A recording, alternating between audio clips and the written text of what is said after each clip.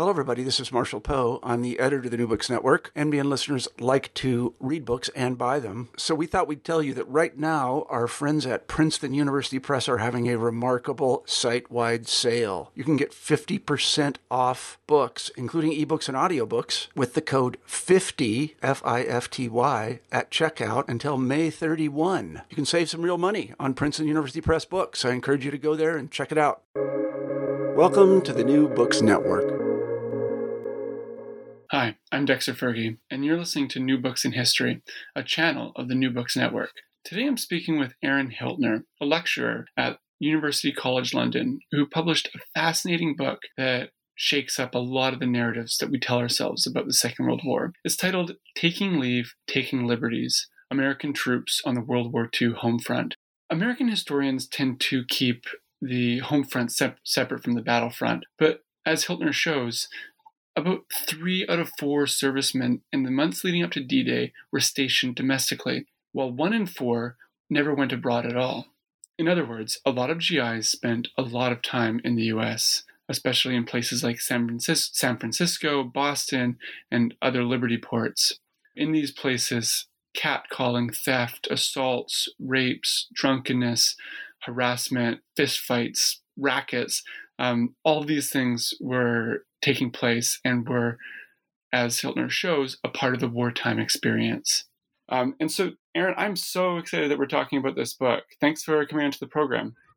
Yeah, thanks so much for inviting me. I'm really happy to discuss it with you.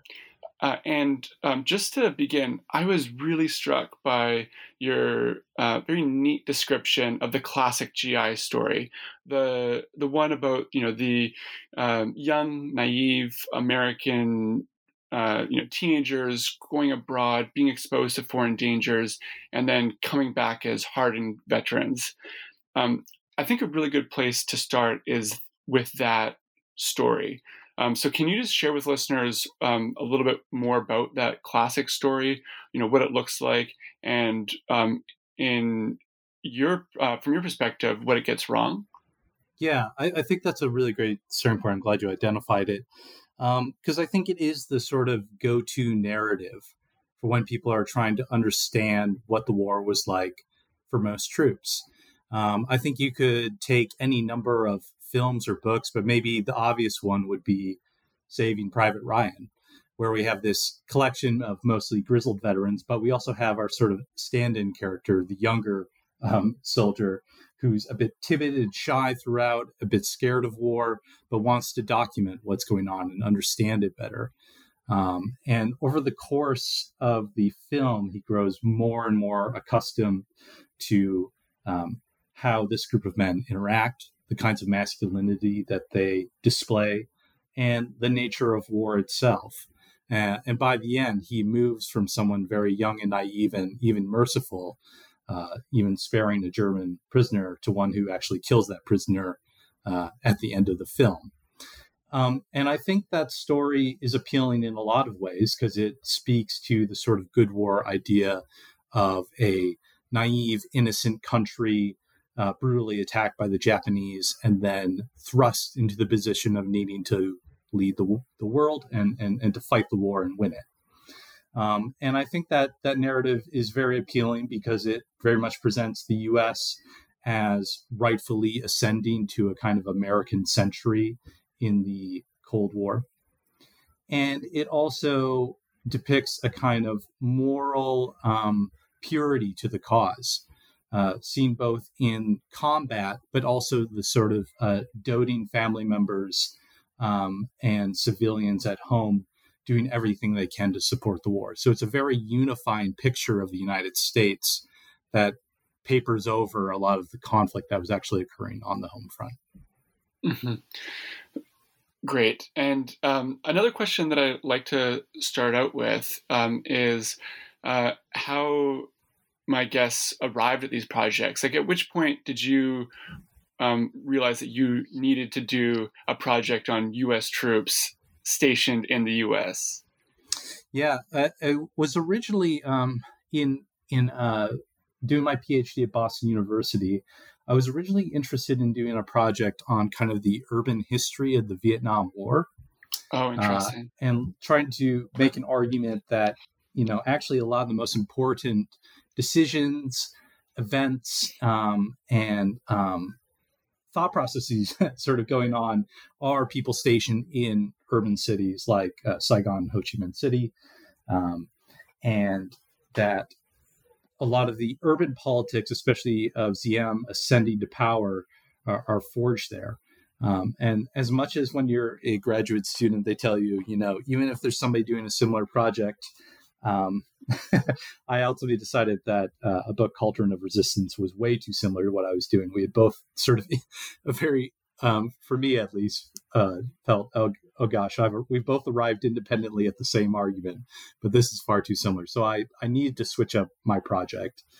And I kind of went back to some of the work I'd done as an undergraduate, thinking about military masculinity and the overall experience of being a soldier, which I had always thought we tended to get wrong a bit in some histories, but also in broader popular culture, because we focus fairly exclusively on the combat soldier. So I was interested in thinking about what's the actual daily experience of a soldier or a sailor like. And then my advisor, Brooke Blower, had also written a fantastic article looking at sort of the longer history of VJ Day, Victory over Japan Day, specifically focused on New York City and sort of the famous Times Square kiss, where the kissing sailor is leaning over and embracing and kissing a woman in celebration of the end of the war. And unpacking that mythology was a project I was very much interested in, and we sort of set off from there. Mm-hmm. Wonderful. The classic line of about GIs in the Second World War is that they were overpaid, oversexed, and over here, and this is British soldiers complaining about American soldiers stationed in Britain or whatever, but your book is really playing with the here part of that statement, and so you change our focus, or shift our focus away from the theaters of war, which a lot of the soldiers never even went to, and instead focus on the United States, the continental United States, the training bases, the transit stations, the Liberty ports.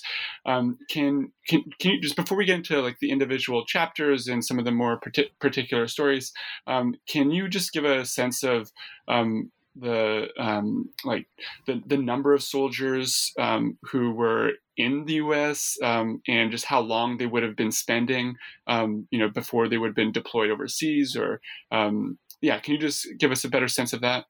Yeah, of course.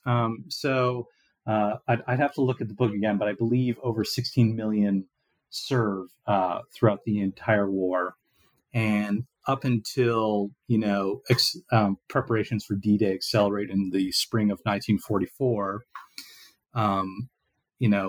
About 65 to 75% fluctuates a little bit, are based within the U.S. And troops went through a number of different stages before they actually might leave the U.S. Of course, 25%, I think, as you said in your introduction, never do leave the U.S. because you need a lot of administrative support for those combat soldiers. This is what we call the tooth to tail ratio. There's a much bigger tail in the U.S. military than there is teeth. And these are people supporting logistics, supplies, medicine, cooking, transportation. These are the main things that most people in the military did, especially in the Army. And so they would go through a number of stages before let's say that they actually leave. They're going to go to their registration and induction camp. They'll go through basic training. They might go through a specialist camp, and then they're going to be shuttled throughout the U.S. They might go on to do different kinds of training. They might be employed in different labor practices. Some are used as longshoremen, for instance, and they go between different port cities depending on where they were needed. But in acceleration, before they're going to actually leave to go overseas, they would certainly go through a Liberty port and be there for in some cases up to a month or two, with a lot of time for leave and furlough, meaning they were going out into the city. And on any given night in New York City, for instance, you might have tens of thousands or even over 100,000 troops surging into the city. And very often, it's not like they're evenly distributed, of course. They're tending to go to the same places. Times Square and Coney Island are two of the favorites. So it's a very concentrated mass of troops in these places, which of course creates real issues in terms of overcrowding, policing, and a number of other issues that we can talk about. Mm-hmm. And so just moving on a little bit, something that I really like about your book is that it focuses on like structural reasons, or there are structural explanations for why GIs behaved the way they did, and one way that you do that is you think about the like organization of the army at the beginning of the Second World War, and thinking about how the army, the military made certain choices that built up this almost like anti-civilian, like hyper-masculine culture. Do you want to talk a little bit about that? Yeah, of course. So I think the military experiments with a number of different approaches to building up, esprit de corps and discipline. These are the two major concepts that Marshall, the chief of staff, talks about in a number of different documents. But other planners, even throughout the Navy, are concerned with the very same thing about how do we get all these citizens, right, into a more soldiering mindset. And the originally thing that they focus on is kind of a more older model of esprit de corps going back to World War I, but frankly, even, and it seems silly to say, but almost to the Napoleonic era, right? Of, like serving the state and fighting for patriotism and country, and all those sort of very grand ideals. And it just doesn't work. I mean, I think within their own archival materials within the National Archives and in regional National Archives, again and again, they talk about the failures to achieve this. I think the readers can find this as a digital resource, but, in Time and Life magazines, at this period, soldiers are openly questioning FDR, the war effort. They talk about where they're serving as this goddamn whole. It's not shaded in all in their disdain, especially pre-Pearl Harbor, for any kind of military service. But even after the boost in morale that we see after Pearl Harbor, problems with discipline, troops failing to salute officers, getting into brawls with officers, abandoning their posts in large numbers continue.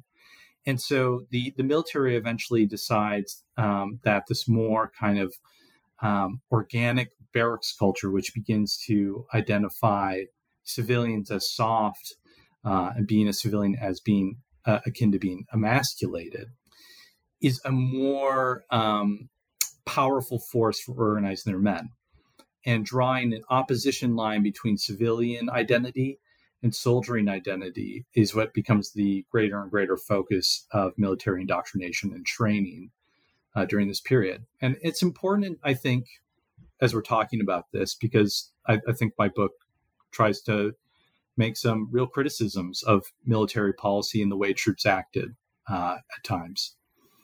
But it's important to keep in mind just how poorly a lot of the training and mobilization process was done, how little infrastructure there were. Men are often arriving to completely barren camps. Literally, you can just see like the dust flinging through the air as they arrive off the buses. Their their accommodations are completely ramshackle.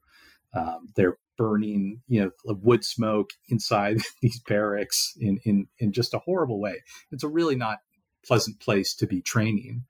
And most of the instructors, especially in the early stages of the war, really don't know what they're doing.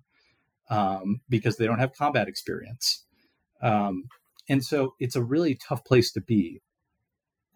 And in that hardship, you need to find some way, I think, to legitimize what you're doing. And more men turn to this idea that to be soldierly was to be kind of very heterosexual, very virile, very aggressive, swaggering.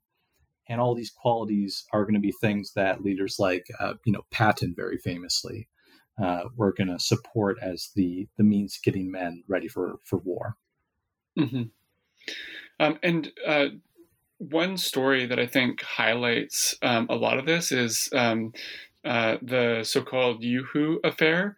Do you want to just share with listeners what the incident was and what the fallout was from that? Yeah, so there were a few troops who were out and about, and they saw some young women, and they essentially started yoo-hooing or catcalling at them. And they were near a golf course as this was taking place. And just so happened to be at that time, there was a General Lear, who saw his own men, behaving in this way. Lear is, I think, a very old school sort of officer and regarded this as a real affront to the conduct of how you're supposed to be in uniform, according to Lear's vision of soldiering. And so he went over to them and began, cussing them out, basically telling them to fall in line, not, do what they were doing. Unfortunately for the men, Lear was not wearing his general's uniform, but he was in fact dressed like a sort of elderly golfer. And they sort of brushed him off in a very unbecoming way. So Lear later got his uniform, found the men, and punished them fairly severely by taking them on these very long runs in extreme heat. Some of the men got sick. And this basically boiled over into a somewhat important national news story. All the papers reported on it. And basically the consensus was that, there's nothing really wrong with some boys, exercising their good manly virtue by yoo-hooing at some women, was the press consensus.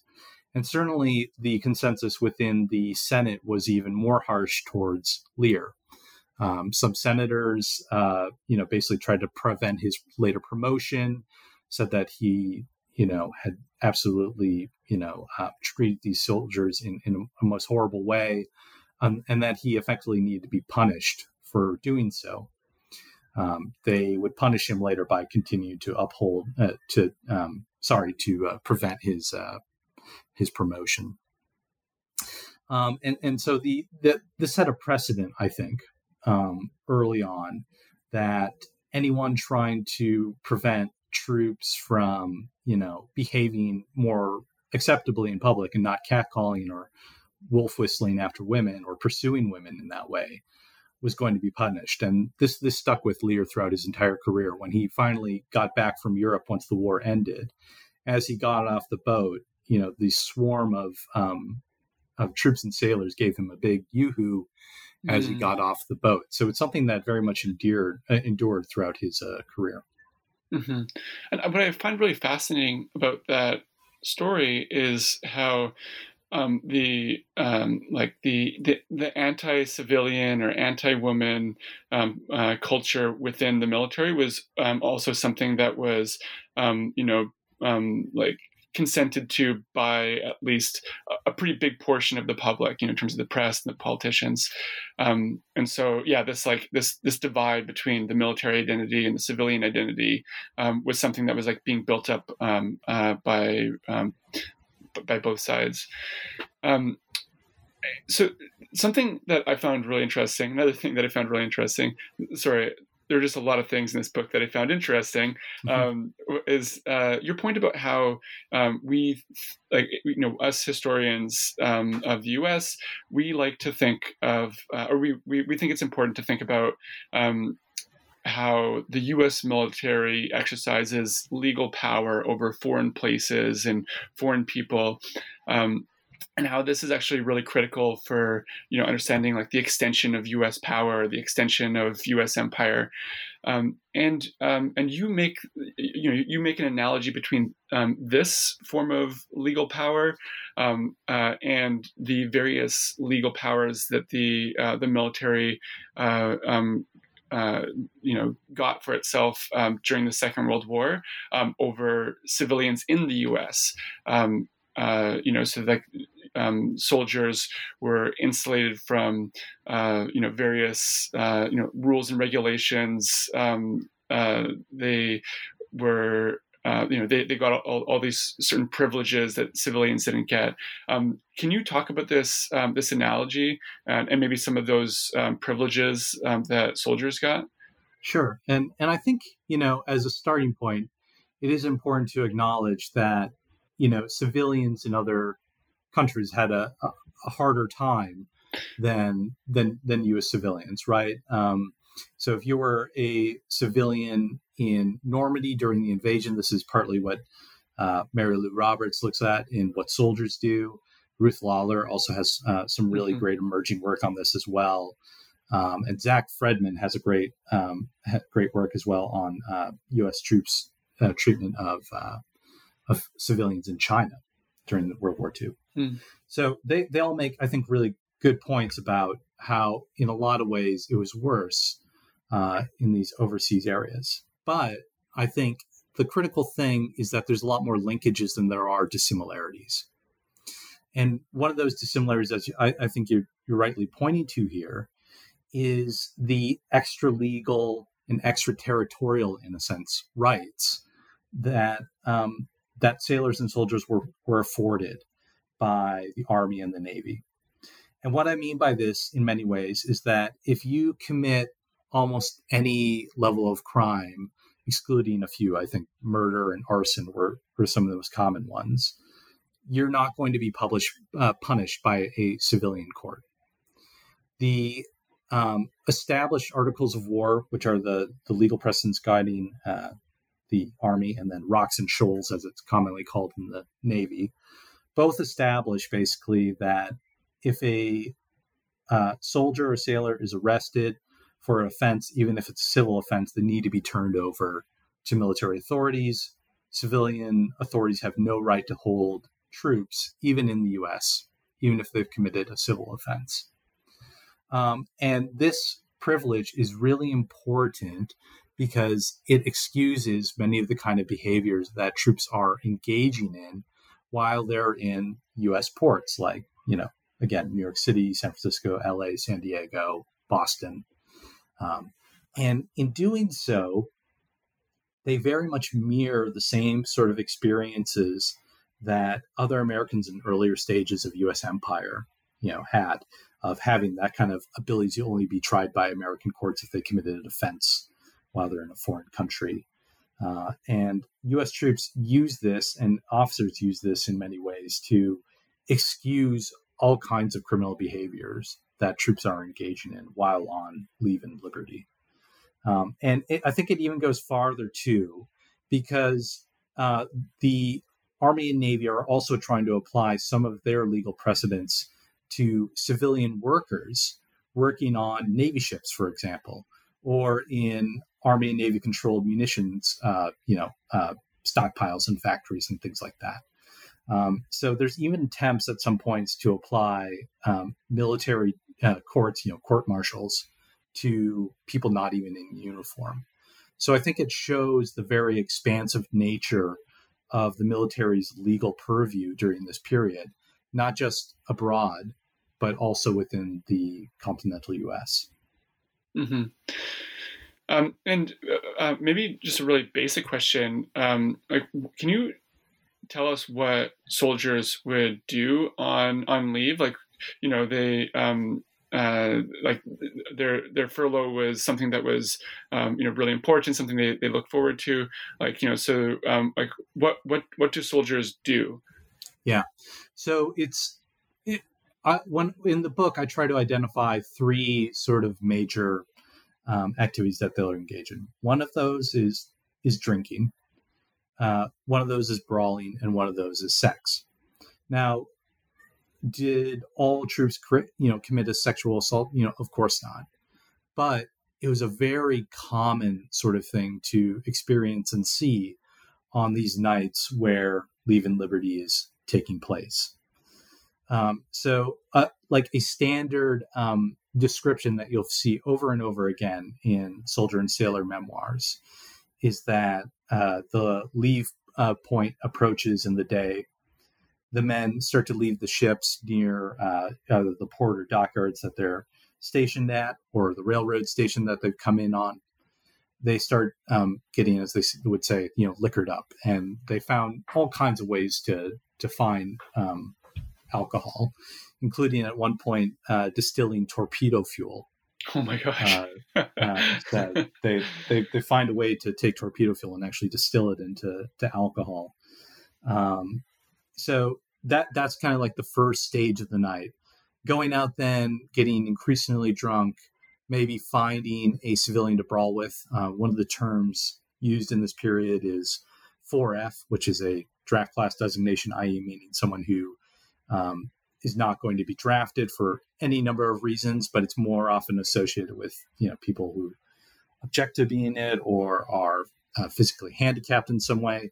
That's not the full gamut of why someone might be designated 4F, but it becomes a pejorative term for male civilians who are kind of unworthy or unfit to wear the uniform. So they would be targeted, men not in uniform. But they would also very often brawl with civilian police or even their own police forces, military police and shore patrol. There are, really countless records going through stuff in the National Archives and the regional archives of men beating up shore patrol officers or reaching for their guns and things like that. So there was a real disdain for police officials throughout this period that could happen on any given night, really.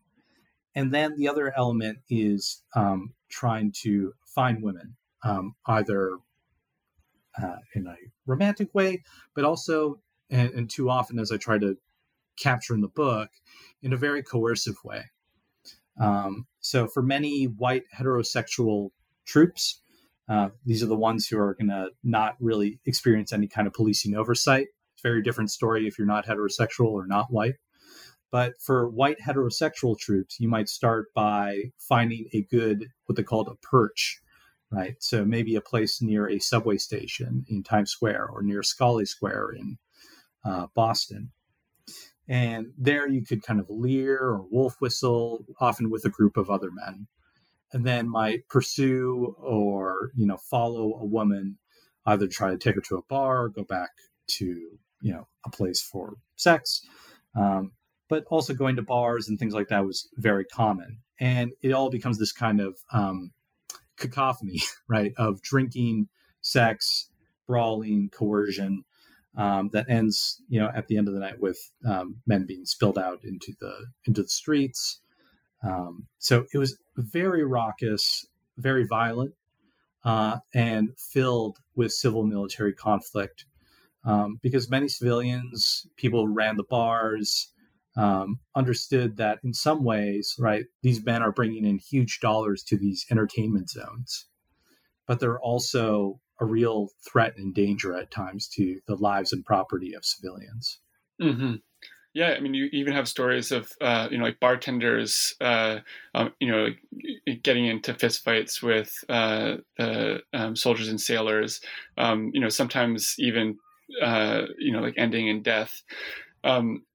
So far we've really focused and foregrounded the experiences of the soldiers and the sailors. In the third chapter, however, you kind of turn the camera towards women and their experiences during wartime, and again, you handle this really neatly. The classic, you tell us the classic story, or the classic stories, the classic images of women in wartime, like the emancipatory entrance into the workforce, or the bittersweet goodbyes. But you show that like women weren't just working and waiting. they, like now women had money. So what do they do with the money? There are all these like new opportunities, like living near these like factories. Can you tell us a little bit about sort of the experiences of women during the Second World War? Yeah, I think it's a really interesting part of trying to untangle the home front experience because, again, you see the kind of very triumphal story that is often, I think, told in popular imagination about the home front as this being, the period of Rosie the Riveter and the beginnings of maybe a proto wave of feminism and women into the workforce and, economic emancipation, things like that. And of course, historians have done a really good job questioning a lot of those things. But in actually trying to better understand that experience, we've tended, I think, to ignore the very usual presence of soldiers and sailors in their daily lives. It's not just a teary-eyed goodbye at the start of the war and hopefully see you in 1946 or something like that. Instead, troops are moving in and out of the lives of women, and in some ways, there are places where romance did occur. Right, there was a lot of wartime marriages. Letter writing was a very important form of boosting morale for troops and for establishing communication between often young couples. Susan Carruthers' book that just came out on Dear John letters is particularly great at untangling some of this. But I think for a lot of women, the presence of troops could be a far more, use a word I don't like, but complicated, I think actually suits this situation. Because certainly moving into wartime ports afforded far more freedom than they might have previously had. They had real money. Of course, they weren't paid as much as they should have been for the work that they were doing, which was often dangerous in these defense plants. But they really did have quite a bit of disposable income at times. And one of the dynamics that first, appears here is sometimes that the women have more money at that, on the date than the man does. And this upsetting of that kind of male breadwinner dynamic that the state was so invested in reinforcing throughout the New Deal and into World War II begins to challenge some of that, heteronormative breadwinner foundation of American economic and political life. And I think that's partly perhaps what drove some of the violence against women by troops, especially. But women could also look to troops as a protector. Eleanor Roosevelt, this is, I think, a sign of how much of a crisis this was in terms of the amount of sexual assault occurring. That Eleanor Roosevelt, explicitly talked about the need for women to find an escort if they're moving through Liberty ports, and that they need to find a reliable man who might be able to ward off attention that they didn't want. So troops could really genuinely offer that and might ward off that kind of aggression. But at the same time, these troops are not going to be there forever. And it's a place where women increasingly are trying to figure out, as they talk about, who are the good men and who are the wolves. Wolves meaning a term of like a very sexually aggressive or violent, physically violent man. And them trying to figure that out was often very much an individual process where they just had to use their intuition. And of course, that didn't always work out for them, unfortunately. Mm-hmm. Yeah, this chapter was for me filled with all sorts of really gobsmacking details, just things that I wouldn't have expected. At one point you talk about these young women who work at a Lockheed factory who almost revolted after some nearby social clubs were closing down because of electricity shortages. And so you really see how the war was providing all these really novel freedoms and opportunities to for new forms of socialization, and but then of course this came with a real danger. And I think the kissing sailor photograph that you mentioned earlier, I think, is a really good example of this on VJ Day. I think you kind of briefly went through it, but do you want to maybe talk a little bit about, just elaborate on that a bit more?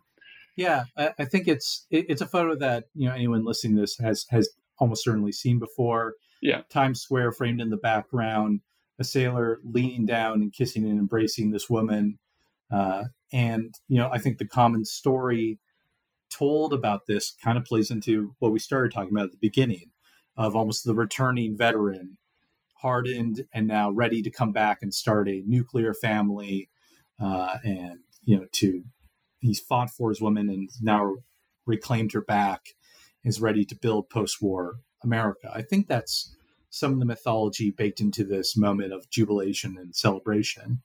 But as a lot of historians have started to uncover, and Brooke Blower does this really well in her article, which is part of an edited volume, The Familiar Made Strange. What she does really well, I think, in that, and what I try to also add on to here, is that this story is not true. This isn't correct. The sailor, who we believe is a guy named George Mendoza, I believe, is someone who was getting drunk throughout the day, who had already been grabbing different women along the street, and found this woman and had grabbed her. And if you look up online, you can actually see the photographer Alfred Eisenstadt's series of photographs. There's a whole series of them, and another photographer took one from another angle as well. And what you can see in those photographs is that, in fact, this is not like a jubilant celebration of a mutual kiss. This is a woman who's just been grabbed. He's been grabbing at her clothing, pulling her, and very much like pushing her and pulling her in. And it's a real moment of, sexual assault and coercion.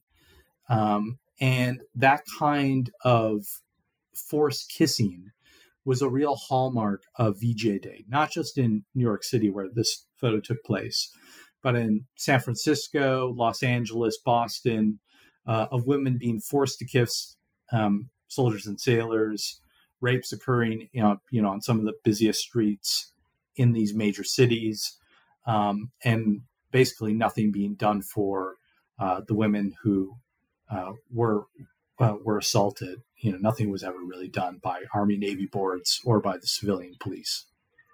Mm-hmm. Yeah, I mean, it's so striking because that is one of the images, one of the the real symbols of the war and the end of war,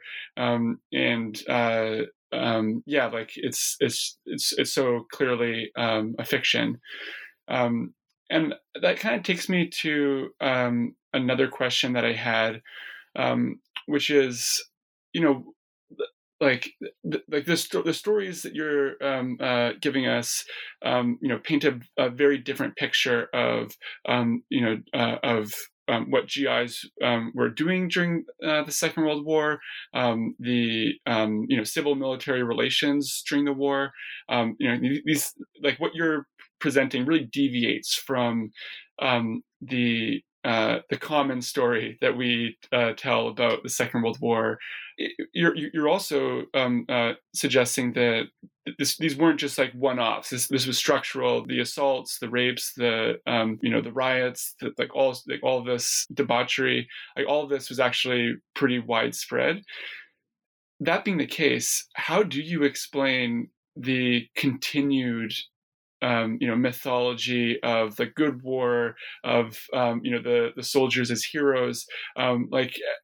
It's something that I was thinking about throughout your book. Yeah, I think it's a really fascinating element, especially because of some of the reactions I got as I developed the research and when I published the book, is that I think a lot of ways the people who were most positive toward the book were actually veterans, and who appreciated that I at least tried to understand what actual military experience was like. And the interesting thing is, I think this extends beyond World War II, that carousing with your friends and essentially, being a kind of a swaggering man in front of your friends is a hallmark of military identity and a way to mark you in through these almost shared rituals of masculinity. And it's a good question about like why these have been edited out, because they're just everywhere. It's one of those things that I would say the history is hiding in plain sight. It speaks to the way we've tried to edit out how the military has allocated what it called at the time spoils of war, right? Access to women, access to sex, access to booze, and ways of blowing off steam that took place in, as I said before, China, Australia, the Philippines, the UK, but also the US. And I think there's a lot of reasons why that history has been buried from our memories. One of those, of course, is to make the experience of military service synonymous with, landing on a beach in D-Day or going onto a Pacific atoll and, fighting it out with the Japanese, because it's a way of valorizing service in a nation, especially since, of course, it's the 1970s, that has been an all-volunteer force. And that kind of celebration of service is a key way for U.S. empire and the U.S. military to continue doing what it does, while civilians at home feel good about what that experience is. If all soldiers are basically combat soldiers and they all put themselves in harm's way in some way, we can excuse some of the spoils of war that are taken, to put it euphemistically. So I think that that's one element of it. But the other is maybe not a revolutionary point by any means, but World War II is a point of moral clarity in U.S. history that is hard to find elsewhere, I think, for a lot of contemporary people. You have the Japanese and Nazi Germany. It's just so clear in popular histories and films and books in video games, I would add, right, about who are, who's in the moral right here. And so adding in this story that actually not that many troops were engaged in combat and their actual experience of learning a kind of military identity might have been, getting really drunk in Boston and smashing up a bar, isn't the heroic story, and I can understand that people aren't necessarily champing at the bit to abandon that heroic story because it's a very comforting one. But I think it's also one that very much doesn't try to understand the actual experiences of troops, which is, I think, fundamentally what I was starting at. But it's also one that ignores the reality of what mobilization and war look like. Mm-hmm. Yeah, I think that parallels with the common understanding of like what war actually looks like, on the receiving end. Americans tend to overlook what, like a military intervention would actually look like, in various foreign and far-flung locales. And so, I think it's a very central part of the American way in the world, this sort of like strangely close but always obscuring relationship with war, whether it's abroad or at home. And I think that your book just does such a fantastic job of just starting to do some of the dismantling of those mythologies. So something else that I would love to talk to you about is sort of the broader subfield of in which your book is located. And so that's like what I like to think of as the domestic history of U.S. foreign relations.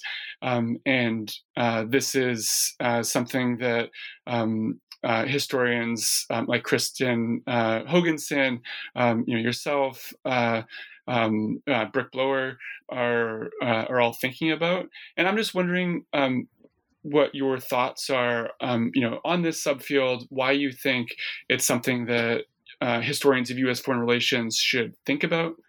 Yeah, I think that's a really great way to frame it.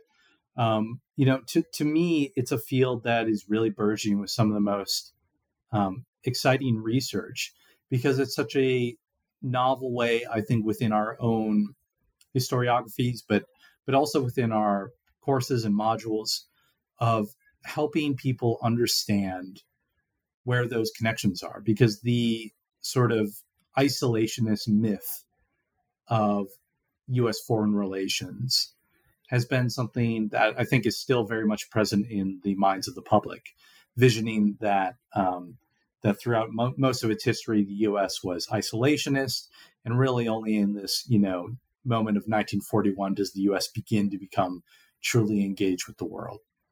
I think that myth has been quite pernicious in preventing us from seeing those transnational connections, right, between U.S. foreign relations and what's taking place domestically, and how often there are similarities between what's going on in Sydney, Manila, San Francisco, and London. And so I think that's one of the crucial points that I was initially trying with the book. And then I think for for historians, we sometimes we maybe sometimes lazily still accept this notion of isolationism in U.S. foreign policy, and draw a very distinct line, right, between these two sectors of our histories and how we teach them. And I hope what the emerging field can really do is show those broader connections. I think even within the public, a book like, Daniel Immerwahr's How to Hide an Empire has begun to argue, right, for a greater connection between empire and the domestic U.S. in its own way. I'm not going to go into all the debates about that book that Paul Kramer engaged in, of course, but I think that it's a really interesting way, especially for our students, to understand exactly how empire is manifested in different ways, and how the U.S. public itself has more and more experiences of that. And, I think about that even today with the nature of policing in the United States, and how many policing tactics are taken from abroad and from our wars and used at home. And so I think this is something that's important for us in terms of our practice of history, but also thinking about contemporary politics today. Mm-hmm. I think that's really well put. And just to round out our conversation, I would love to hear more about what you're working on right now. Yeah, thanks. So I've kind of gone in a different time period, but I'm still trying to understand some classic American figures. So I think this book, I'm trying to understand the soldier. My next project, I want to try to better understand the cowboy. And so with this project, I'm very much interested in cowboys and ranch managers going abroad to places like Brazil, Argentina, Southern Africa, Australasia, to expand American beef markets. And this is taking place from the late 1800s into the 1960s, and trying to track kind of the ecological imperialism that both American and British cowboys and ranchers. I think this is a small digression, but many of the most famous like American cowboys and ranchers weren't born in the U.S. A lot of them are Scottish, actually. Right? Oh, that's really interesting. Yeah, so there's a whole history of kind of the cowboys of the Highlands, as they have sometimes described themselves. So I'm looking into that larger history that is a transnational history, but also tackles the histories of empire, capitalism, and ecology. Today, I've just this point is brought up in an article I just published for Into the Stacks essay that I published for Modern American History. But today, the beef industry and the dairy industry combined, so just beef and dairy, produce more emissions than the entire European Union. So it's a massively important, in terms of ecology and what our climate is going to look like, industry that, outpaces, this huge region of the world. Yeah. And that system of creating a meat and dairy system, building it in countries like Argentina and Brazil, was in many ways directly set up and influenced by these American cowboys and ranchers and British cowboys and ranchers trying to seize control of beef export markets at the turn of the century. So I'm diving more and more and more to the history of beef and ecology and empire.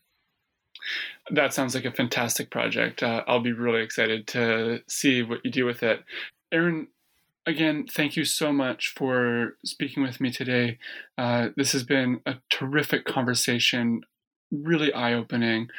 You've uncovered such gobsmacking material about World War II, so thank you. Oh, thank you so much, Dexter. I really enjoyed this. And I'm Dexter Fergie, and you've been listening to New Books in History, a channel on the New Books Network.